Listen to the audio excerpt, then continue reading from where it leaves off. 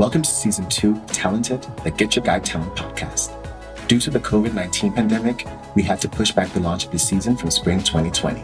Though the recording is from a pre-COVID world, we still hope that you can take some nuggets with you from the conversation. For more information about our culture and adapting to safety regulations, please visit our blog, inside.getyourguide.com. Santé, and on to the episode. Welcome to Talented, Get Your Guide's monthly podcast where we discuss the latest trends and strategies in the talent acquisition industry. Today's theme is what we look for in engineers. Yeah, hi, I'm Fabio Oliveira, and I'm an engineering manager for the on-trip team at Get Your Guide. And I've been with Get Your Guide for more than 5 years now, after starting as an iOS engineer here. Cool. And I'm Andy Lutz, technical recruiter here looking after full stack iOS and Android engineering. What kind of roles do you hire for? I'm hiring mostly for senior engineers in iOS and Android. I just wanted to ask before you said that you are the manager of OnTrip. Yeah. So we, of course, know what the OnTrip team is, but for our listeners, could you explain what that team is about? Yeah, the on-trip team focuses on the experience our customers have after purchasing their activities. We have to make sure that they have their vouchers and they know where to be and when to be there so they can enjoy the activity they paid for. Of course, on top of that, we also want to offer some delighters, improving their experience in all possible dimensions. Mm-hmm.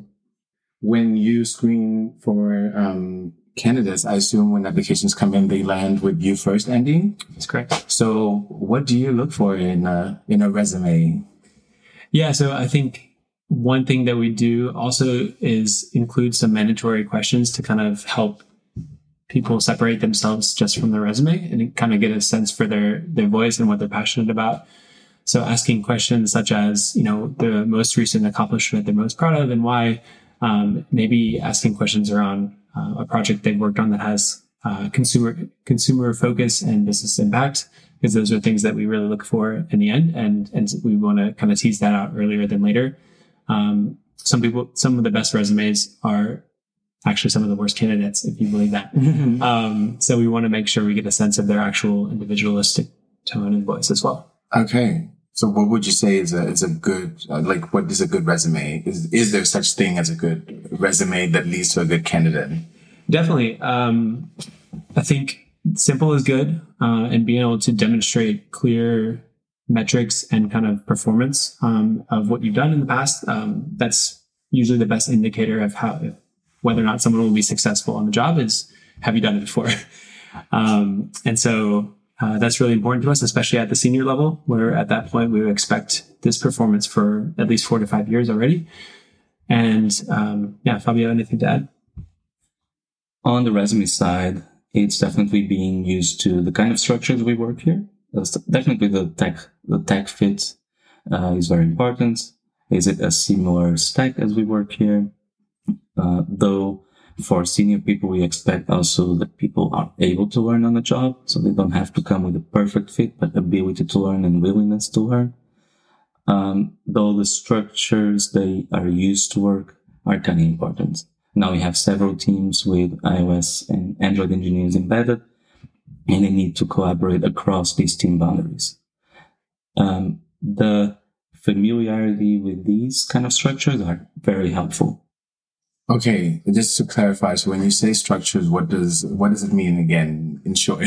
Yeah, we have several teams. We have mission teams. Most of our teams are mission teams. So we have, within a mission team, engineers have their own goal, their own mission to fulfill.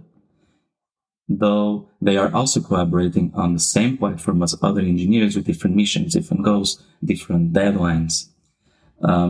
Their ability to communicate, although they are not working towards the same immediate goal, is very important. Agree on, release dates, or how to test, how to triage crashes that might be coming to a single platform.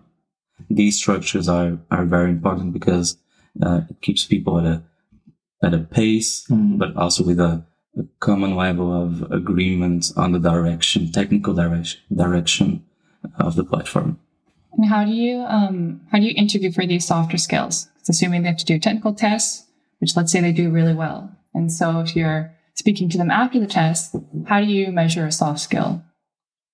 It's mostly about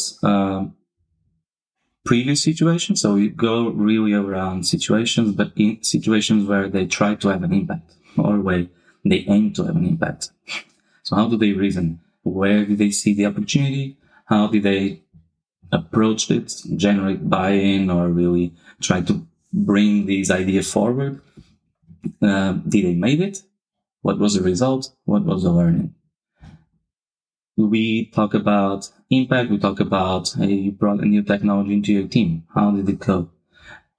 Stressful situations, situations where they were not able to fulfill a commitment, and they had to communicate this. They had to make it visible and maybe ask for an iteration. Okay, can you make a decision on that?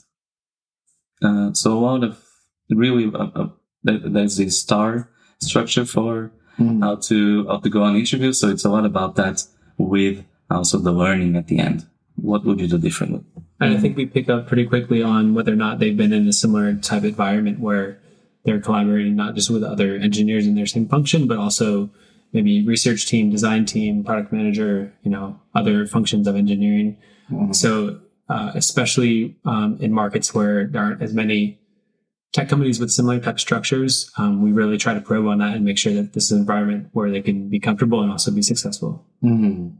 And so if people are not so familiar with the structure that we have here, how would you prepare a candidate for meeting a company like us?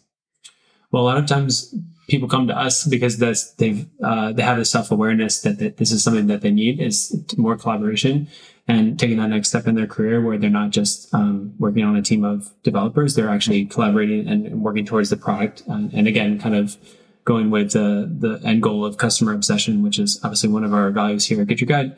So I think when people have reached that kind of epiphany of their own career that they want to collaborate with other functions, I think that's a great sign and a sign that they're ready for it, even if they haven't worked that way in the past. Okay. Yeah, it's about understanding, even if they don't have the experience, do they understand the challenges? Can they anticipate them? Are they self-aware of their own challenges in an environment like that? So yeah, it's really about already anticipating and having the willingness to go through them. And for those engineers who aren't used to working in mission teams or as guilds, as some other companies call it, can you briefly explain how a mission team works and why it's important that engineers have to learn how to collaborate across different teams in order to be successful in these missions? So we have several mission teams. Each mission will focus on a particular area of the customer experience or phase. So for a while, we focus, for instance, on the post-purchase. We have some teams focusing on how can we build our listings to be more so that our users are more willing to buy something. So they like what that is, so that should explain and set the expectations correctly. And we have other missions that makes the payment as smooth as possible. All these missions with apps engineers or other functions they have a common tech structure. So we have the same tooling, or we expect to have the same tooling. We also have consistency about style, the code style. On the apps, we also need to collaborate around a delivery day because we cannot just submit to the store every day. Right now, we are submitted to the store every 2 weeks. So we need to make sure that we are aligned on that date and people know and understand when that is happening, because that's where your work should be done to go out. If you want to get that out at a particular date. So all this collaboration happening outside of your sprints or outside of your normal development process introduces another level of complexity, other levels of communication. And in the end, the communication and people collaborating towards common goals in the end, which is the Get Your Guide goals, but already in parallel with their own goals, with their own team goals. Those are the challenges. And then, speaking of coding style, as you said before, what are our company philosophies around how we choose to assess coding abilities and technical acumen? And I don't know who takes care of that first. Like, where is that in the process?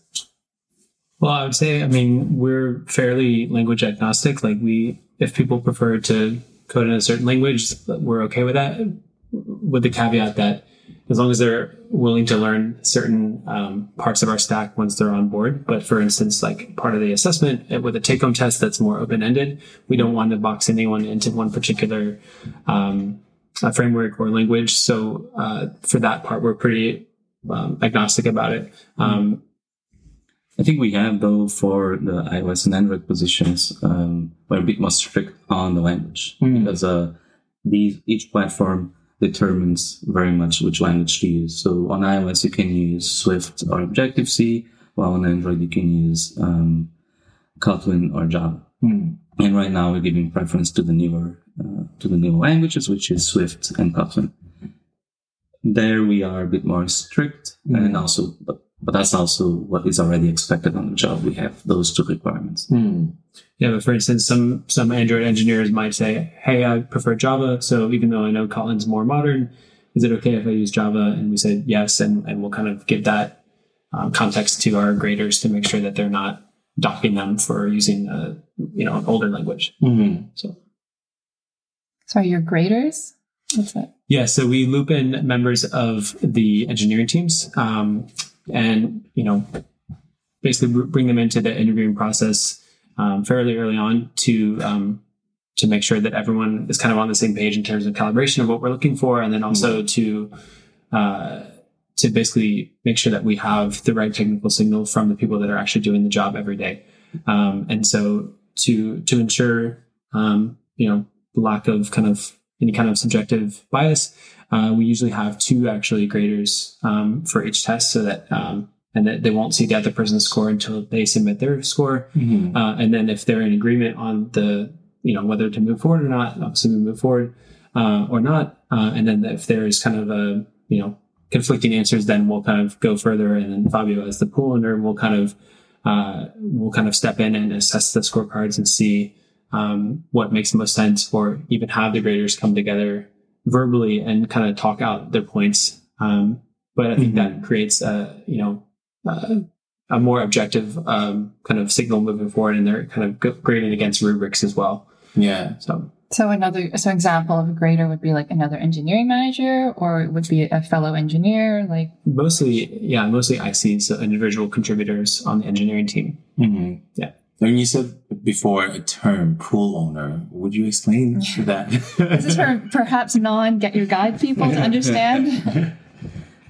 The pool owner is a person responsible to make sure that the interview process is healthy and that the needs of the company for a particular tech skill, so iOS engineers, Android engineers, backend, full stack, etc., are being fulfilled.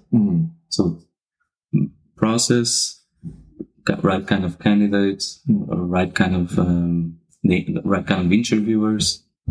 And so the pool owner starts early on in the process also interviewing. And from that interview and from the collected feedback from all interviewers, the pool owner then decides what is the hiring manager that should be getting or should be interviewing these candidates at the end. The hiring manager is normally the person who's going to directly manage the engineer after we hire them. Makes sense. And so, how do you, how do you align? How do you make sure that you are on the same page when you're working together? Yeah, I think time definitely is key. I mean, before Get Your Guide, I hadn't worked on mobile engineering roles. So it's been great to learn a lot from Fabio and from the team, and just it's almost helpful to not have any background, because a lot of things that we do at Get Your Guide are probably a bit different than how mobile teams might work at other companies. So it's kind of a clean slate in that regard. But I think collaboration comes with practice, going through, assessing feedback together, assessing resumes together, making decisions on moving candidates to, further stages together. And then ultimately with more time, we'll actually have a lot of new Get Your Guiders that we've hired together, and kind of knowing what the bar is and what the skill gaps are that we can help fill. So, yeah, I would just add that I approach this as a partnership. So we have different expertises, and then I rely on Andy on his hiring expertise to help me make the best process we can have for the engineers. That's how I try to approach it. Partnership. Definitely partnership. Yeah.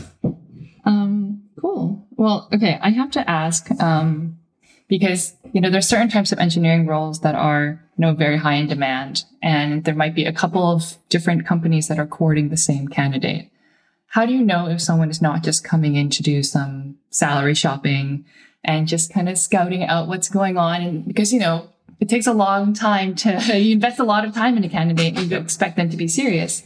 So, yeah, how do you know if an engineer is not just shopping around? It's one of the first things that we address. So it is listed in the application as, there's a box for salary expectations, which is kept private. But if it's a candidate that we source, for instance, or a referral, or they come in some other way, it's one of the first things that we talk about, because we don't want to waste their time if their expectations are, beyond what we can offer.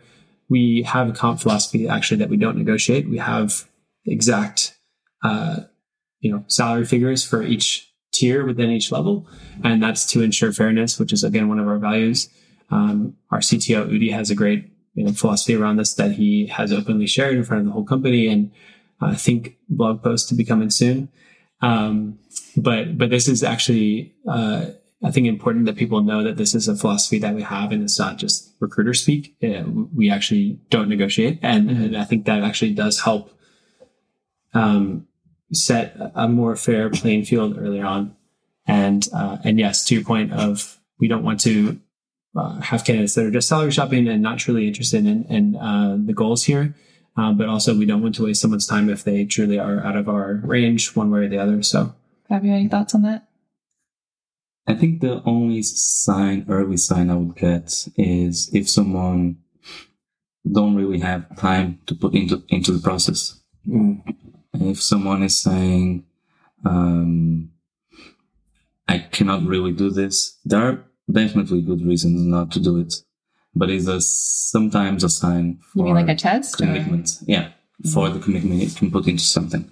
Because when you're shopping, the commitment is not quite there. So that's how I read it.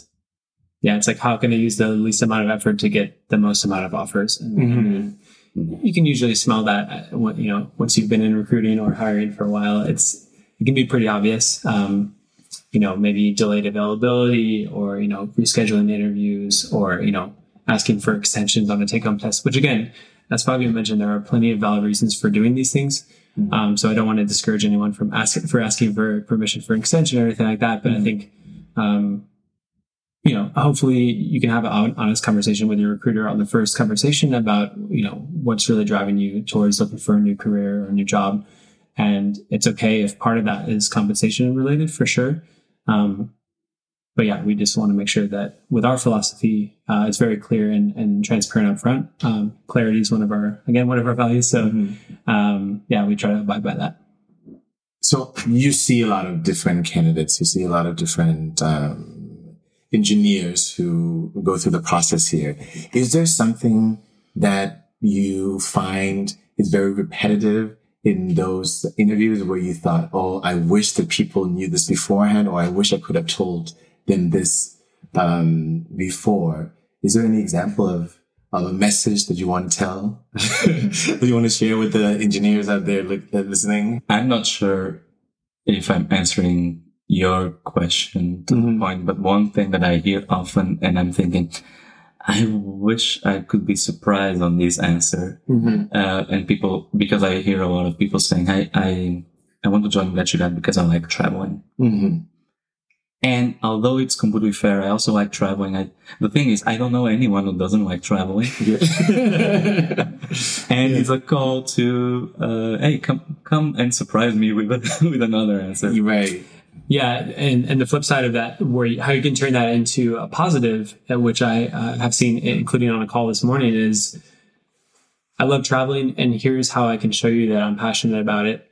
I've played around with the iOS app. I've played around with the Android app. I recommend these certain things. I think this part of the UX could be improved. I would love a chance to work on this part of the product. Right. Here's where me as a customer would love improvements. And just kind of like stepping into like, if you were to work here, get your guide on the engineering team, what were some of the things that you'd be passionate on working on, so that you as a traveler who enjoys traveling, could benefit from it. And so could our millions of other customers. Yeah. Not just, I love traveling, send me places, please. Yeah, we've heard that in other departments as well, actually, from other hiring managers. And also in terms of, sometimes in terms of like misunderstandings, what's the common misunderstanding, whether a candidate has it about the role or the team or the company? Is there something that comes to mind? No. Nothing comes to mind. No. Like gross misunderstanding. There's definitely some clarification we need to give around what's our performance review process? How do we level our engineers? It's quite a well thought out process, and I think people might not expect when they come in to interview with us.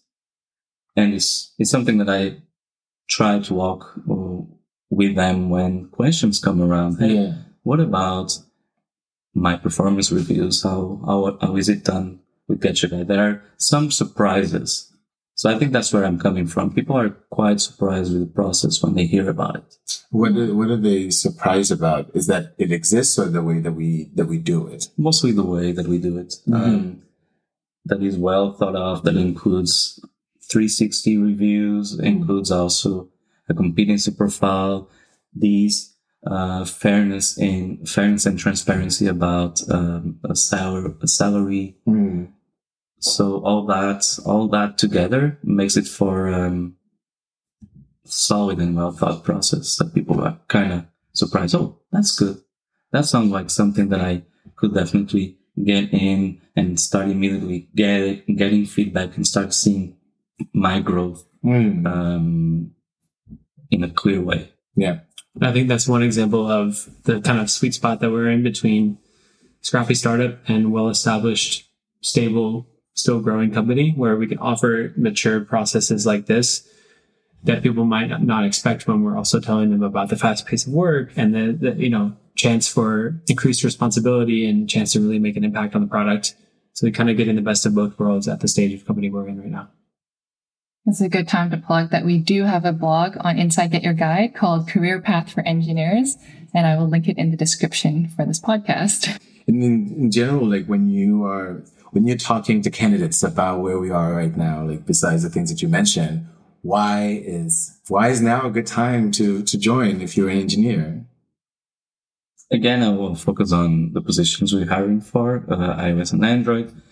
And I think now it's a time that we have the seed for the teams that we're going to have. So we hired, just for some perspective, 18 months ago, we were 2 engineers on iOS, 2 engineers on Android. And now we are 6 on iOS, 6 on Android. So we tripled the size of the team. So now we have all these new structures we are collaborating on. There's a lot of opportunities, but there's now the foundation is there so that people can collaborate in an efficient way. There was this scrambling that happened in the past when we were onboarding all these new engineers and setting these structures. And now we have a better setup for them to come in and collaborate. The focus on for the company is also more directed towards apps. So we're seeing more and more initiatives, more and more expectations also come for what are we going to do with our apps? What's the next step? Yeah, not just here, but obviously as a trend in the industry, as Fabio mentioned, more and more of our revenue is generated through the mobile apps, and that will only continue to rise. Something that Johannes, our CEO, speaks about a lot as well, kind of capturing these trends and riding the trajectory of them. So I think we'll continue to scale out the mobile teams into the future. And thinking of the near future, I mean, in terms of also where we're going, what would you say are like what are the top 3 must-haves that you feel like, this is what we need when we look in candidates to help us, get to the next level or to fulfill our strategy? So I think the first one is, simple, but going back to the collaboration, I think the team, you have to be passionate about working in a team with people of different disciplines, of different experience levels. At the senior level, we expect that they mentor more junior developers as part of their requirements, and hopefully people would look forward to that as a part of their growth and development. So I think there has to be some inherent passion of growth mindset and wanting to work with a wide swath of different talent. One that I was gonna bring up that surprises is the customer focus. We expect our engineers to understand the business, to be passionate, to be a champion for our customers, not speaking on behalf of them, but bringing the customer into the conversation. Hey, I saw in data that our customers are doing a lot of this. We could probably leverage that behavior to give them something that they that they would in the end use, what they would in the end buy and enjoy. As a non-informed, non-techie, so you mentioned data before. So how big a part is data analysis in engineering? Like, do they just code, or are they also expected to do a large part of data analysis? Depend on what kind of data you're analyzing. Definitely reasoning around data is important. Yeah. So what is a metric? What kind of metrics do we use? How do they reflect our business and our customers' behavior? How do they empower us in our goals? So we have a metric. If we're working towards that, how good of a metric that can be. So we also expect our engineers to be able to reason. There's also data generated about the execution of an app on a device or an execution of our services. So that data is also informing our engineers whether what they built is up to our expectations, our standards. So is it consuming a lot of battery? Is it, what's the crash rate? So these are also metrics. This is data. So we have thousands of users using our app every day. If we have 100 crashes, what's that crash rate? Is that a good one? Is that a bad one? How is it evolving over time? Should we put more focus on fixing crashes, or can we live with the current crash rate? This is just an example of data that we expect engineers to be able to talk about, to drive, even to pick and decide what are the best metrics to optimize. Any last word of advice from you guys? If you could sum up really short and sweet, a piece of advice you'd give to someone who is interested in working in engineering and get your guide? Say it always helps to be well prepared and have done your research, because that just helps, whether the first call is with a hiring manager or with a recruiter, it just makes a conversation more mutually beneficial to be able to get into some of the deeper stuff, like Fabio was just talking about, instead of just the very basics about the company or about the industry, which is totally fine to introduce. But I think the time is best spent kind of going into things about mission teams or about specific projects or the roadmap that we're working on, or market opportunities that we have, sharing learnings from the previous global update, things like that, where you couldn't really find that information online versus a lot of the other stuff that we already have posted on the blog or the benefits page, the careers page, etc. I would add, be honest. Be honest about your motivations, be honest about your expectations, and be open to be challenged, to talk about different areas, maybe surprising questions. But honestly, it helps if we are aligned, because we are looking for candidates that are looking for a company like GetYourGuide, and they want to work for a company like GetYourGuide.